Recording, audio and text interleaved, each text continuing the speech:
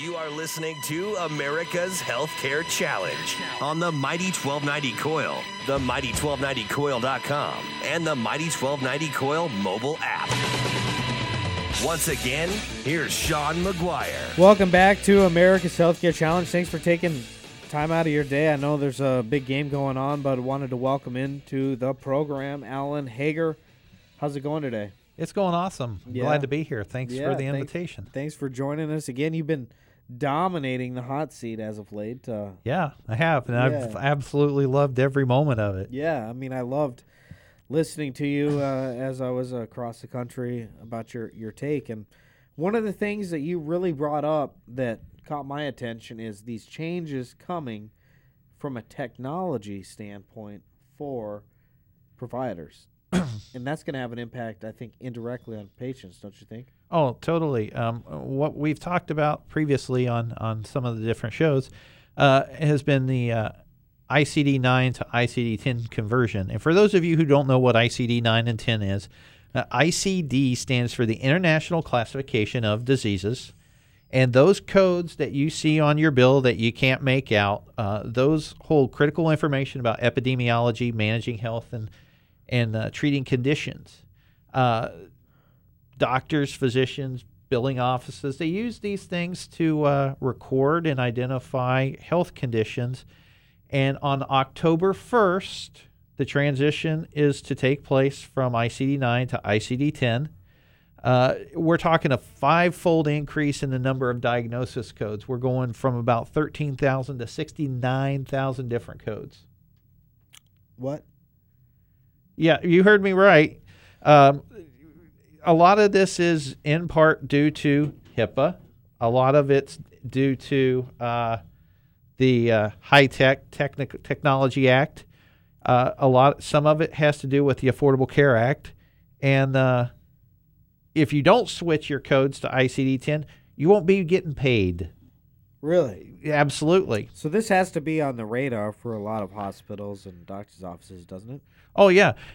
Most of your doctors and most of your hospitals are very much prepared. They expect that 75% of the hospitals and health systems will have either started or completed testing, and almost 90% will be ready by the deadline.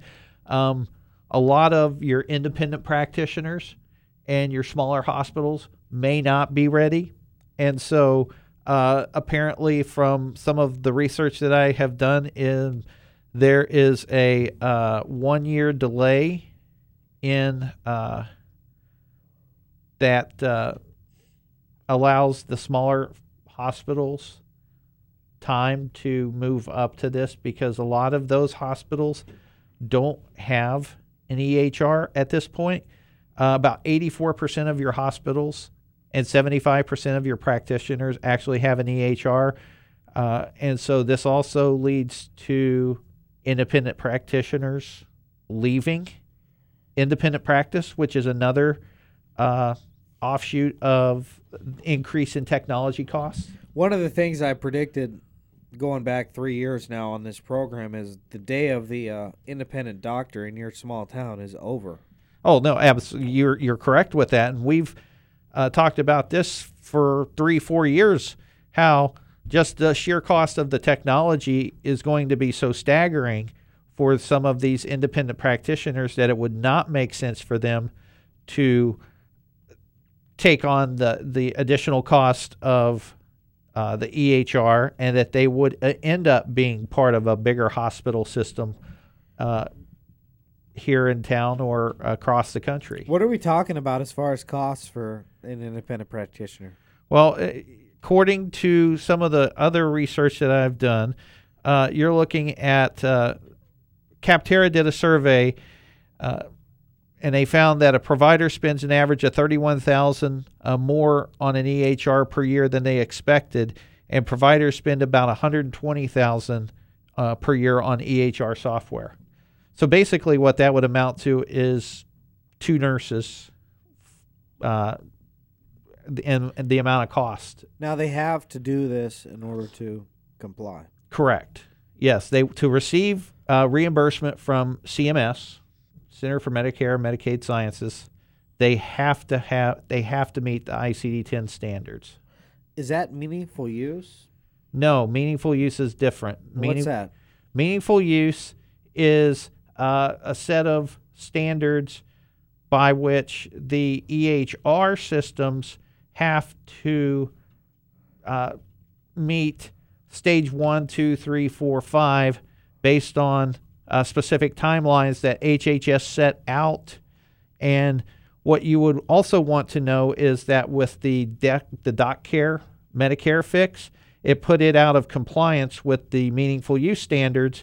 And so yet again, our government broke something that they're going to have, that Senator Lamar Alexander, who is a senator that we've talked about before on this show. I wish he would still wear that plaid? The plaid shirt on the Senate floor. He's going to have to go back and work to fix this because, as I mentioned previously on the last show, this puts doctors out of compliance with meaningful use, and so they are going to have to fix this problem that the Congress created. Appropriate name for the show, America's Healthcare Challenge. If it's the first time you're listening to us, I am Sean McGuire. Thank you so much for your time on a Husker Saturday, talking about some things that might be a little bit stark, but we're trying to help you understand what it means as far as your doctor, the things that they're really going through as it relates to the Affordable Care Act, some of these regulations coming down, in particular, the fact that they now have to comply with these sets of standards with their electronic medical records, which costs an awful lot. And if you're a doctor, you're going into the business of treating patients, not figuring out how to pick out the right software for you. However, I might know a business that could help them with that. Would you happen to know who could help them with that? Well, I'm pretty sure that Edie Bellis Healthcare Consulting comes to the top of my mind as a corporation that can help those practitioners who need assistance in this category. Yeah. Edie Bellis. Oh, yeah. They're the best in the business. That's right. Oh, wait, I am a little biased because I did start that company, but check them out, edibellisinc.com, for all of your needs, especially if you're an independent medical practitioner trying to figure out what decisions do I need to make, because we're going to bring the man Alan into your practice to help you make the right decision. We'll be right back. This is America's Healthcare Challenge. Check out our Facebook page, .com/America's Healthcare Challenge, and we will be right back.